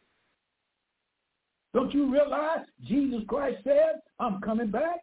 Don't you realize that he said in the proper time, when you see signs in the heavens, signs underneath the earth, when you see wars and pestilence in the east, when you see killing and murdering, when you see child pornography, when you see homosexuals and trisexuals and bisexuals walking up talking about this is all right, God's approving. Don't you know what's getting ready to happen? God's not going to take too much of us. And let me tell you, I only been here 78 years, and now I'm tired of it now. I'm tired of it. Amen. I'm tired of hearing folks get shot. I'm tired of hearing folks getting raped and girls getting raped. I'm tired of seeing people get on this one idiot box and these women taking off their clothes, shaking all their boobs and their behind. I'm tired of that. I'm tired of looking at it. Good God Almighty. But one thing I'm not tired of, I'm not tired of preaching the gospel to let the people know these are scoffers. These are those that laugh at the Christian faith. These are ones that's trying to deter the Christian. Don't you know Satan knows that he ain't got no but a short time? He's going to get ready to be put in prison. Don't you know he's got to suffer 1,000 years locked up? You don't know that, huh? But let me tell you, the devil knows he ain't got no but a short time. He ain't got no but a few hours. Hey, and a few hours to God is like 1,000 years. And 1,000 years is a few hours. So the time between you and earth time is different. That scoffers are laughing. We got people on TV laughing at Jesus, telling Christian jokes, telling church jokes, laughing and joking and playing around, thinking that this cross don't mean nothing. But listen to me, this cross can bless you or this cross can curse you. Woo! Amen. The Bible says, curse every man that's preaching another gospel. If you preaching another gospel, if you preaching what you call it, brother, what you call it when you get up and make a speech, you just make a speech. A motivational speech. Yeah, motivation speeches. That motivation speeches is going across United States. Everybody want to be a motivator. You ain't preaching the cross. That's why they need salvation. You ain't preaching hell fire. And there is a hell. Jesus Christ preached more on hell and damnation than he did on blessing. He told the Pharisees, woe, ye vipers, you hypocrites, you backbiters, you criticizers. He said, y'all stop people from going to heaven, and you won't take the load off of them, and yet still you ain't going yourself. We're living in an age now where people have determinated and tried to terminate the Bible. They have tried to rewrite it. They have tried to reconstruct it. They have put it in the side door and said, oh, God didn't really say that. No, God ain't going to put nobody in hell. No, God is not going to put nobody in hell. You put yourself there. You go there yourself. Why? Because you rejected what? The only plan of salvation. Listen what it says. And they're saying words of promise of his coming. For since the fathers had fell asleep, all things continue as they were from the beginning of creation. Oh, yeah. I remember that. Amen. It's been 6,000 years, and man is still living on the earth. Man is still sinning. And people say, well, where is the promise? The fathers have fell asleep. What fathers? The fathers in the Old Testament, those Old Testament saints, and the New Testament have fell asleep. They're in the grave. These are the men that prophesied that what would happen when it comes. And they tell me it's here. And since it's here, people want to deny it. They want to hover under the cover. They want to deny and say, well, like I don't go to that church where they preach Jesus Christ died and rose on and suffered on the cross. I don't like that. I don't like that cross.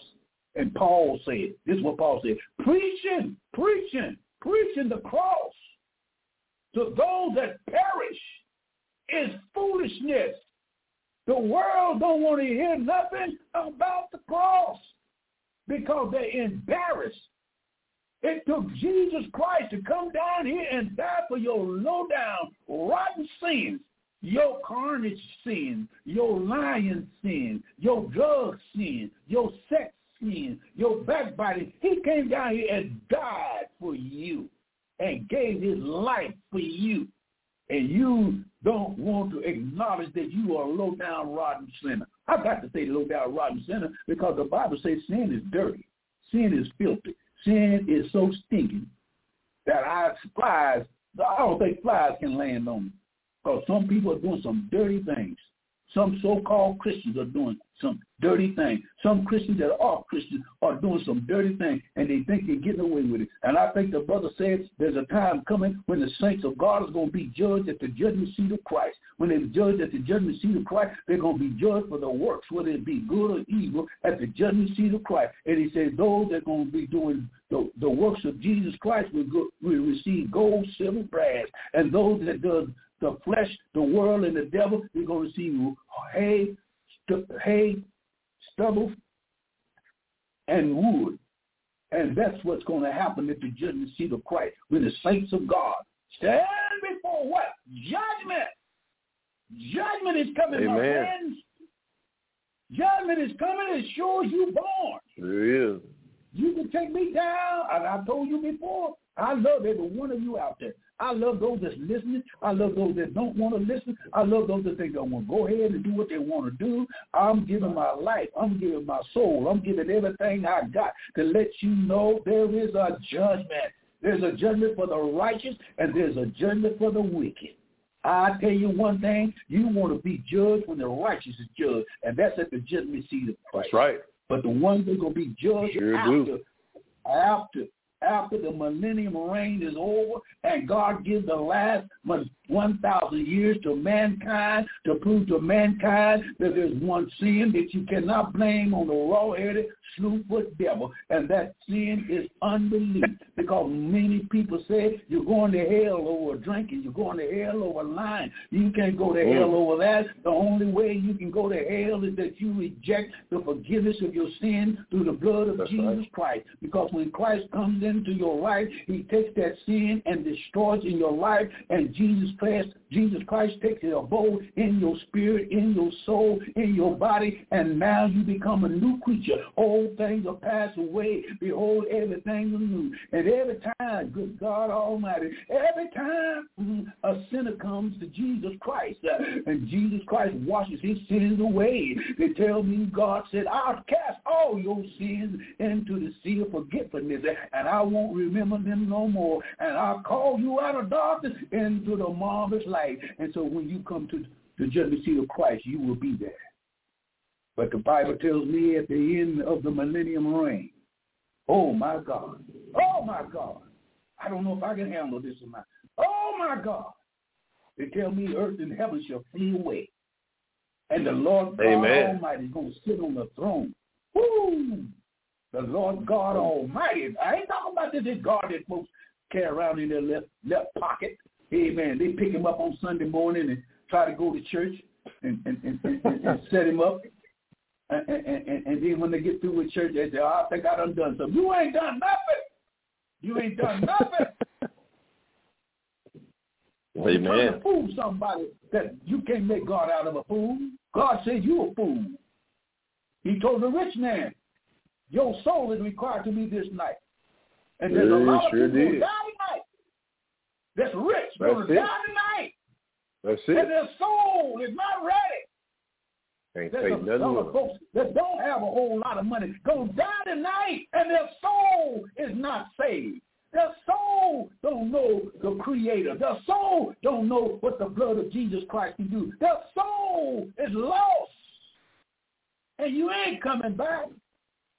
You can't come back and say, Lord, I made a mistake. Go ahead and save me now. I know where I'm going. But you got to know where you're going before you die. Because if you try to wait and see if you're going to go to heaven or hell before you die, most likely you're going to go to hell. That's right. Because when you become a child of God, you know where you're going. Brother Bazaar ain't got nothing to boast about salvation. Because I didn't save myself. Works didn't save me. My mama didn't save me. My daddy didn't save me. My sister, my brother, my wife did it. It was Jesus Christ took his life. His life was taken from him that I may have eternal life. And all the praise, all the goodness, all the love, all the joy, all my mind, all my soul love the Lord God Almighty, because he's the one that died for me. And when I get to heaven, I will look at myself and say, Lord, how did I make it?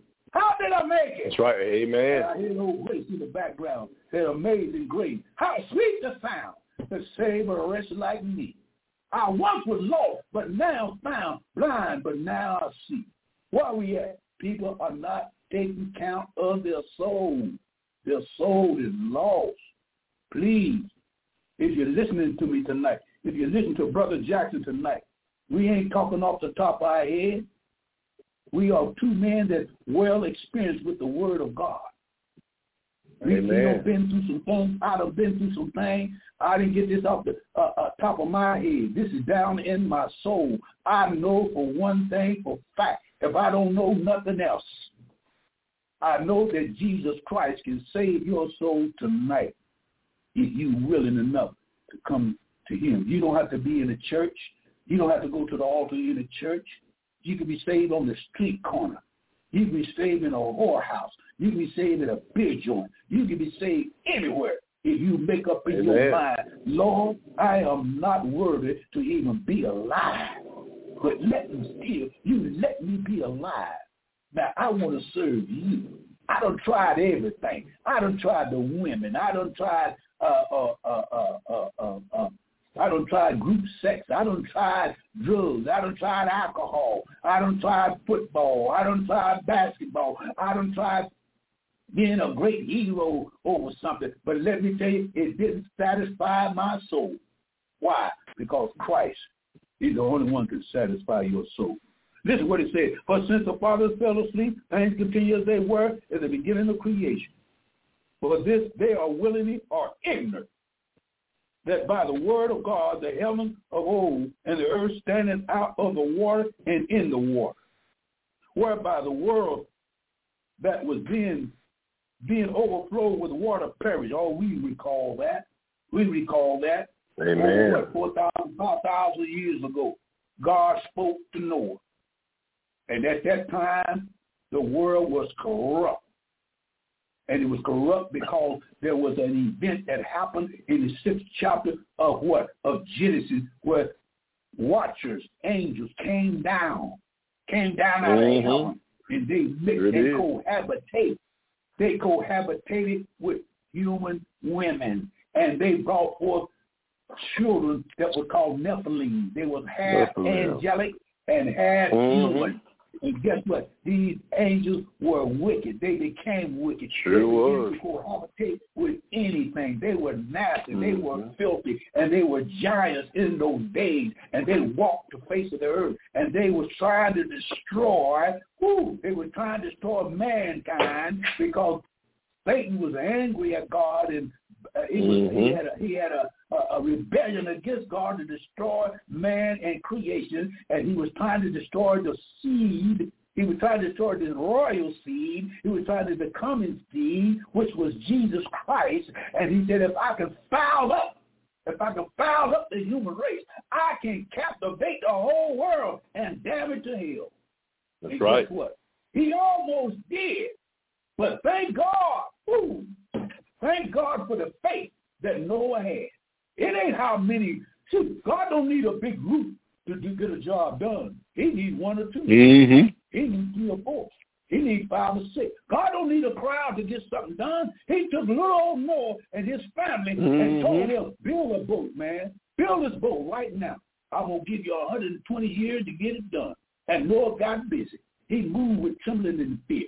He heard a voice, and the Lord spoke to him and said, mill it out of gopher wood, so many feet high, so many feet long, because I'm going to let it rain. Rain. Rain. And Noah preached for 120 years, and those 120 years, the people looked at him and said, the man is a fool. He's a crop pack. He's a crackpot. This man ain't got the sense enough to even look at him. See, in that day, you lived like 500, 600, 700 years old, and you had your right mind. There was no such thing as senior citizens in them days. No senior citizens in that day. Methuselah lived 969. Right. Come on, people talk about, well, I'm 80 years old. I'm old. You ain't old. Wait till the millennium comes. In the millennium reign, good God Almighty, God's going to restore everything that Satan has tried to destroy. God is going to bring it back. Where in the millennium reign, man will live like 500, 600, 700, 800, 900 years, and he's going to repopulate the earth to get one man. One more test, because he's been tried in 6 tests already. And guess what he got? He got an F. He got an F in innocence. He got an F in conscience. He got an F in self-government. He got an F in law. He got an F in promise. He got an F in grace. Good God Almighty. That's how depraved man is. And grace is the ultimate next to the millennium reign. Grace says, you a sinner, you're low down, you ain't no good. But let me tell you, I'm going to give you a period of time to get saved. I'm going to send a Savior to save you from sin. And the world is looking at it now. I ain't worried about no God. I'm doing all right. There's people in the hospital won't turn to Christ. They sick. They know they're dying, but they won't repent. There's men in prison that won't repent.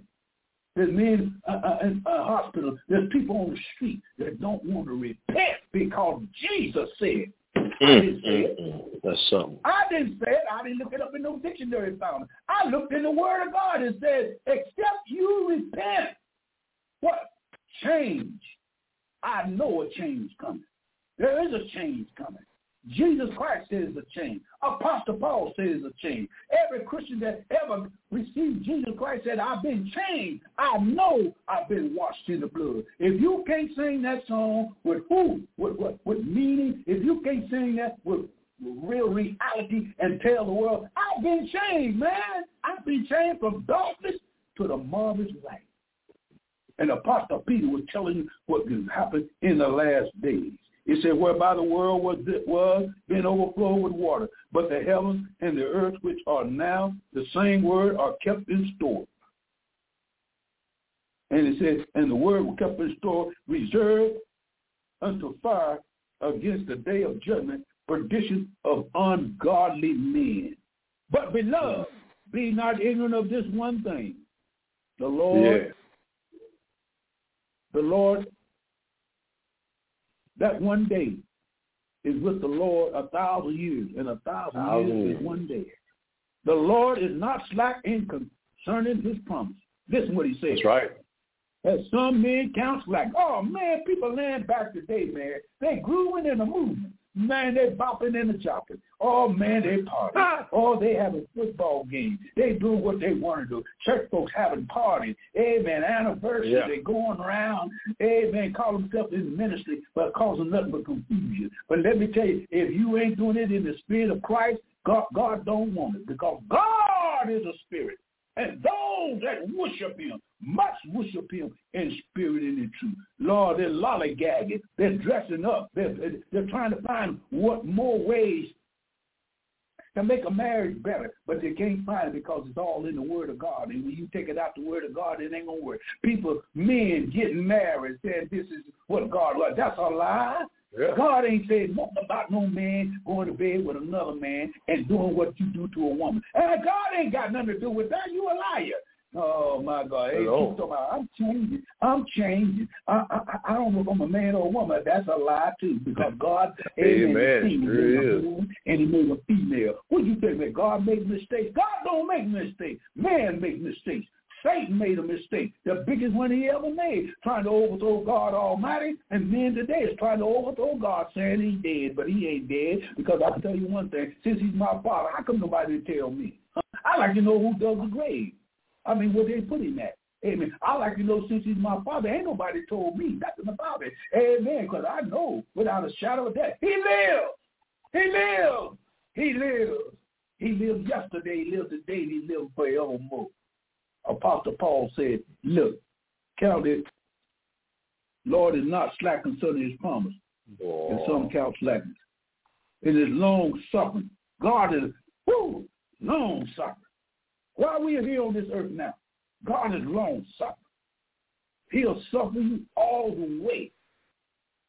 He'll stand at the gates of hell and suffer you that you suffer not to go to hell. He'll have his hands out waiting for you to come to him. God is a long-suffering God. That's why the judgment ain't came that so quick. Why? Because God wants every man to have an opportunity to hear the gospel of the Lord and Savior Jesus Christ. I'm giving you a willing now to let you know the tribulation period, I'm going to give it over to the brother. Amen. Woo! The tribulation period is a period in which God is long-suffering. God is going to give man. He's going to give Israel. He's going to give the Gentile nations. He's going to give every man on the face of the earth an opportunity to hear the gospel every day for what? 7 years. It ain't going to be no church time. It's going to be internet. It's going to be on big screen at Town Square in New York City. The news media going to have to get off the TV set and put this on, because when the gospel is going to be preached by the Jewish people, it's going to take, 3.5 years with 144,000 Jews preaching the gospel for 3.5 years, and nobody is going to put cotton in their ears to not want to hear, because God said, and before the end comes, the gospel must be preached to all the world. Amen. And it only can be preached to all the world until the Jews come up, because God said, I owe the Jews my covenant. And my covenant is that I will deal with them for 490 years. I'm going to deal with the Jewish people.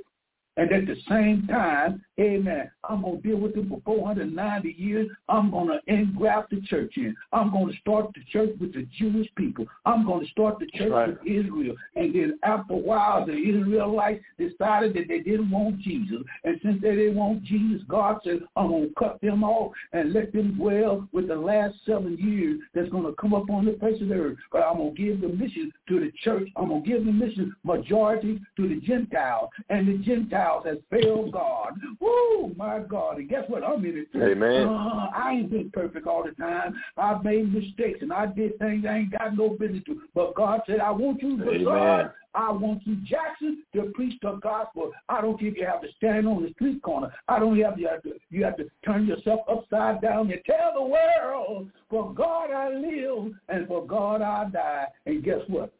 The Jews are getting ready for the arrival of the Antichrist. Amen. And the That's Antichrist, right. They're getting ready for the arrival of the Antichrist, because God said, I'm going to give the Jews another decision that they're going to have to make. They're going to have to make, is it the Antichrist or is it the Messiah? And God's going to prove, hallelujah, God's going to prove to Israel that the false Christ is a liar. It is an instrument that the devil's going to use, and the devil's getting ready to use it. He's setting the table down. He's setting it in the church, because the preachers, good God Almighty, the preachers won't preach Revelation. They won't preach it. They won't stand up. They won't talk to the 7 churches of Asia Minor. They won't talk to Ephesus. They won't talk to Smyrna. They won't talk to Tarsus. They won't talk to Pergamos. They won't talk to Sardis. They won't talk to what? They won't talk to Philadelphia. But Philadelphia said, you don't have to talk to me, because I'm going out and evangelizing the world. And now the world can be evangelized by what? By the technology that we have. We can hear the gospel from the darkest part of Africa all the way to the Central Pole of Africa. We can hear it all the way to Siberia. We can hear it to the North Pole and South Pole, because we got 600 satellites that circle the earth, and they can transmit every word that I say on this telephone, on the radio, on internet, on Instagram. The gospel will be preached. Church, wake up. Church, please wake up. Preachers, lay down that motivation speech. Take off them $500 suits and $600 shoes. Take that car down to the yard and give it to somebody, and roll your sleeve up and fall on your sin bending knees and tell the folks, Jesus coming back again. And when he come back, he's not coming back to play pinochle. He's not coming back to go to Las Vegas and pull a slot machine. He's not going down to the whorehouse. He's not going down to nobody. What he's going down to, he's going to go down and let you know it's the cross or loss. And the world says, I'll take the lost part until they get to hell. And my friends, this is Elder Bazaar. I'm going to give it over to Brother Jackson. He can take the last 15 minutes and say whatever needs to be said. But I want to let you know before I give it to him, you need Jesus Christ tonight. I'm not playing with you. I'm not playing with your soul. Brother Jackson's not playing with your soul. Amen. He didn't have to be on with me tonight. He had a rough day last night, yesterday, delivering packages and body get tired. Had to preach this morning. Amen. I called him up and told him, brother, can you handle it tonight? He said, man, I'm coming. I'm coming. Why? Amen. He didn't have to come. I'm not paying him nothing. He ain't paying me nothing. Amen. You know why? Because there ain't no money in this. Ain't no money in this. Sure ain't. Ain't no money in this. And let me tell you, if I was going to make a living, it wouldn't be off of just preaching the gospel. So I got to get a job, and that's what he's got. He's got to have a job to take care of his family. But yet still, that's right. Said, man, I got to preach the gospel. I got to preach the gospel, and that's what he's doing tonight. I thank God for him. I thank God for him. He's the first man I met that way. Amen. When we met, amen, we met on a same page. We left on the same frequency. We was talking about the crucifixion of Jesus Christ and the return of Jesus Christ. And all the eschatology that we haven't even covered. There's a whole lot of more that we haven't even covered, but we're going to get next to that next time as we go into the year, because a lot of things we're saying now are being fulfilled, and it's going to come vivid. It's going to become real, and people are going to see it. And they're going to say, you know, them two crazy preachers were going to preach that. You know, that's something they were talking about. Man, go look at the Euphrates River. Go look at the Euphrates River. It's drying up. What did the Bible say about the Euphrates? It says it's going to dry up. Look at Russia. Look at Gog and Magog. Yeah. Look at the wars. The little guys were talking about that. Guess what? They're fighting now. They're fighting now. What you talking about? And here you all got your head in the air, calling like you a Bible scholar, and you don't even know the Lord's Prayer. Come on. You got to know the Word of God before you can express it to somebody else. And this is what me and Brother Jackson is doing. And we love doing it because somebody out there is going to hear the word and they're going to come to Christ. Because there's no other way you can get out of it. You can go to any bank, any bitcoins. You can go all the money thing and all of his stocks and stuff. That stuff ain't going to do nothing but rot. Amen. Don't let your soul rot in hell. Because if you miss the blessed hope of the redemption plan of Jesus Christ, you're going to rot in hell and burn forever and forever because you wouldn't come to the Lord and Savior Jesus Christ. Apostle Paul said, if you confess with your mouth and believe with your heart that God raised Jesus Christ from the dead, the Bible says, thou shalt be saved. Brother, walk on with it. Let it go. Amen, brother. Amen, brother. That was an awesome word. Brother. Amen, brother. You could take it on in if you want to. I was just listening to you, man. You were shooting from the hip and telling the truth, man. People need to be aware that we are in the last days. So many preachers don't want to touch it, and still don't want to touch it. I thought at one moment we're going to have preachers start preaching from Revelation, but they still having motivational speeches and good time sermons, and I just all we can do is pray for the saints that they find salvation, that they find the truth before it's too late. Because you know what I've been noticing, brother? Because I watch YouTube, and I watch different channels, and some of the stuff that people are saying, and it's like, my goodness. You got so many different directions people are going. And I feel sorry for the ones who are seeking the truth because so many people out here they're about money. They don't care. Yeah. They don't care about your soul. Yeah. They are about money. And I listen to some of the stuff that people are saying, the nonsense that people are saying, all they're doing is just collecting money from people. That's all they care about. They'll throw out any type of nonsense. And you got people who don't have enough sense to try to seek the truth themselves. They'll grab onto some of the nonsense that these folks out here are talking about. Yes, I'm sir. not going to even say they preaching. I'm going to say that they talking about. And it's like people will grab onto that, and that's not even true. You got folks out here talking about trying to put Satan, basically blaspheming God, trying to put Satan in the same league with God and all this type of nonsense. Right. Then I'm out here, I'm like, Lord, this just can't be. These folks out here is out here just playing with God. That's what they are doing. Playing with God. They are here playing with God, and folks are just following that. I'm like, man, pray and ask the one true God for the truth, to decipher through the truth versus the nonsense that's out here in the world, because a lot of this stuff, people just out here making money. They care nothing about your soul. Yeah, they making money. They just out here making money.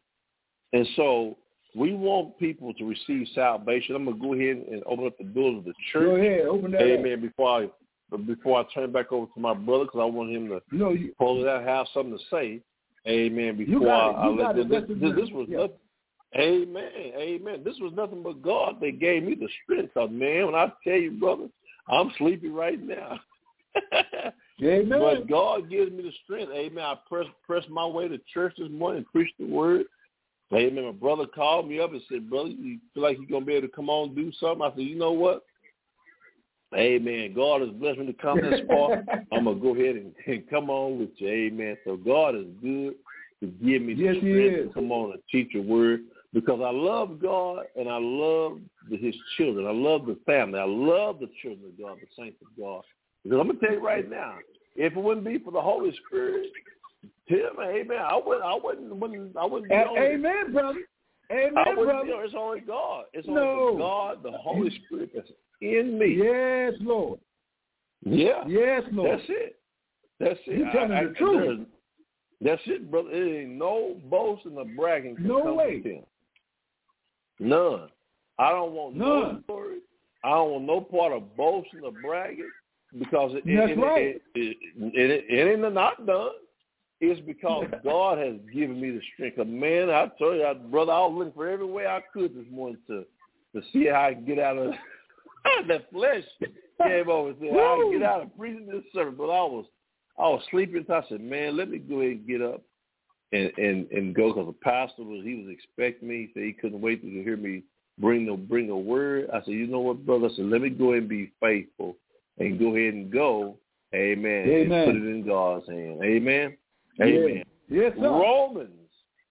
Amen. Romans, the 10th chapter, verse 9 and 10. Amen. The sister said something this morning. Amen. She was saying the song. The song blessed my heart. And it was the same thing that the brother said. You can't work your way into heaven. There's no way. Sister says something. No way. Christ paid for it. Christ paid the way. When he died on the cross, he paid your way in. Now, you're going to sit there and tell me you're going to have the nerve to say that you can work your way into heaven. You basically said that you could pay for your sins. You can't pay for your sins. There's no way. Come on, preacher. Man, that is a debt that you cannot cover. Your soul can't cover that debt. Christ covered the debt for us. When he died on the cross, he took away our sins. He washed our robes whiter than snow. Amen. Whiter than snow. Christ did that. Tim can't do that. Ain't nothing in the world I got can do anything like that. Amen. I don't have that. I just don't have it. No. Amen. I don't have it either. You can pray all day. You can go read your Bible all day. You can show all the love you want. You still can't pay for your sins. Amen. No, you just can't. You can't pay for your sins. It has to come. No. It had to come from Christ. It had to come from him. That's why God sent his only begotten Son. Amen. Amen. You think about that, and you say, man, God is good. He loved me so much that he gave his only begotten son to redeem me, a sinner that's worthy of me. Amen. I just want you all to be saved. Amen. A sinner. That's it.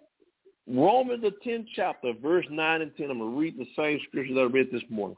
Romans the 10th chapter, verse 9. It says that if thou shalt confess with thy mouth the Lord Jesus, and shalt believe in thine heart that God hath raised him from the dead, thou shalt be saved. Salvation is so simple you wouldn't believe it. You got folks out here that they just let the devil convince them. I don't know how. I don't know if they saved or not, but they're allowing the devil to convince them that you got to work your way in heaven. You cannot work your way in heaven. You can't do it. Come from the Messiah. That's why. Why do you think John cried when he was in heaven, when he was raptured up into the heavens? Come on. The angel said, John, why are you crying? Why are you crying? He was concerned that there was not one in the earth, on the earth, amen, or anywhere else that could save man's soul. Preach it. But he said, don't cry. He said, behold, the Lamb of God that comes down from the tribe of Judah. Amen. He taketh away the sin of the world. He died on the cross. He has the victory. He has the keys of death and hell. And because of him, we are saved. You don't have to pay for your sins because you can't. Christ paid for your sins, so you've already got a ticket into heaven. Hey, all you got to do is just reach up and grab it. Just accept it. He got your ticket. Just go and get it. Go get your ticket. Come on in and come on into the family and live with us for all eternity. Yes, sir. You got a lot of folks that don't believe that. Oh, I don't believe in that stuff. And okay, brother, sister, I'm going to be praying for you. You got some folks that don't believe in once saved, always saved. Look. Come on now. Ain't no need for Christ to go back up on that cross because you sin every time. There is no such thing. Come on now. He died one time for a multitude of sins. That's for your future sin. That's why it says it's already done. Don't you know that? It's already done. And people say, oh, well, you mean if I sin again? You don't sin again. What you mean if you sin again? Yeah. You're going to sin. We sin every day. So what you talking about? Amen. Somebody tried to tell me something silly the other day. I said, man, you know what? All thing we can do is pray for people. The stuff that people out here saying and talking about, people, like I said, brother, you have to read and study your Bible. You have to be prayerful on these things. Amen? Yeah. God is a deliverer. Amen. That's what he does. He's going to deliver us. I'm going to turn back over to my brother. But God delivers us. And, amen, this is what we want. We want to keep going and try to reach as many souls as we can before the return of Christ. We believe this year is the year. Amen. We know that no man knows the day or the hour. Amen. Yeah. But, man, I'm saying we are close. Whether it's this year, but I just don't see the world continuing to go with all the stuff that's going on. Man, if the world was going another 20 or 30 years, Lord have mercy. No. Amen. That is the plan of salvation. I'm going to turn the last couple minutes back over to my brother. I know he want to announce that the show we're going to be on possibly Wednesday night. If I'm not able to be on, he'll be on. But we'll definitely be back on the air. We want to do all that we can to save as many people as we can. Go ahead, Doctor.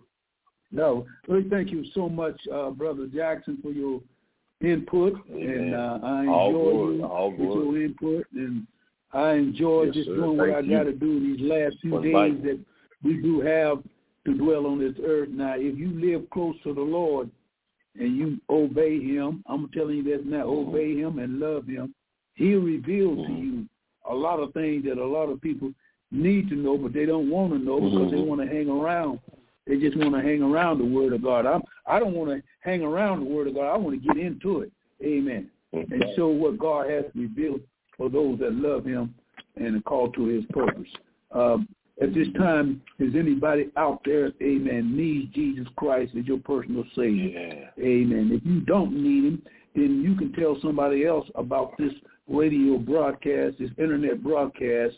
Watchman on the Wall comes on at 5 o'clock every Sunday to 7 o'clock. I'm on Wednesday at 9 o'clock to 10 o'clock, and the brother is working pretty heavy now And I want to set him in much as he can come on in, but I don't want him to deter from his job or anything like that, because it would be foolish. He needs to take care of his family.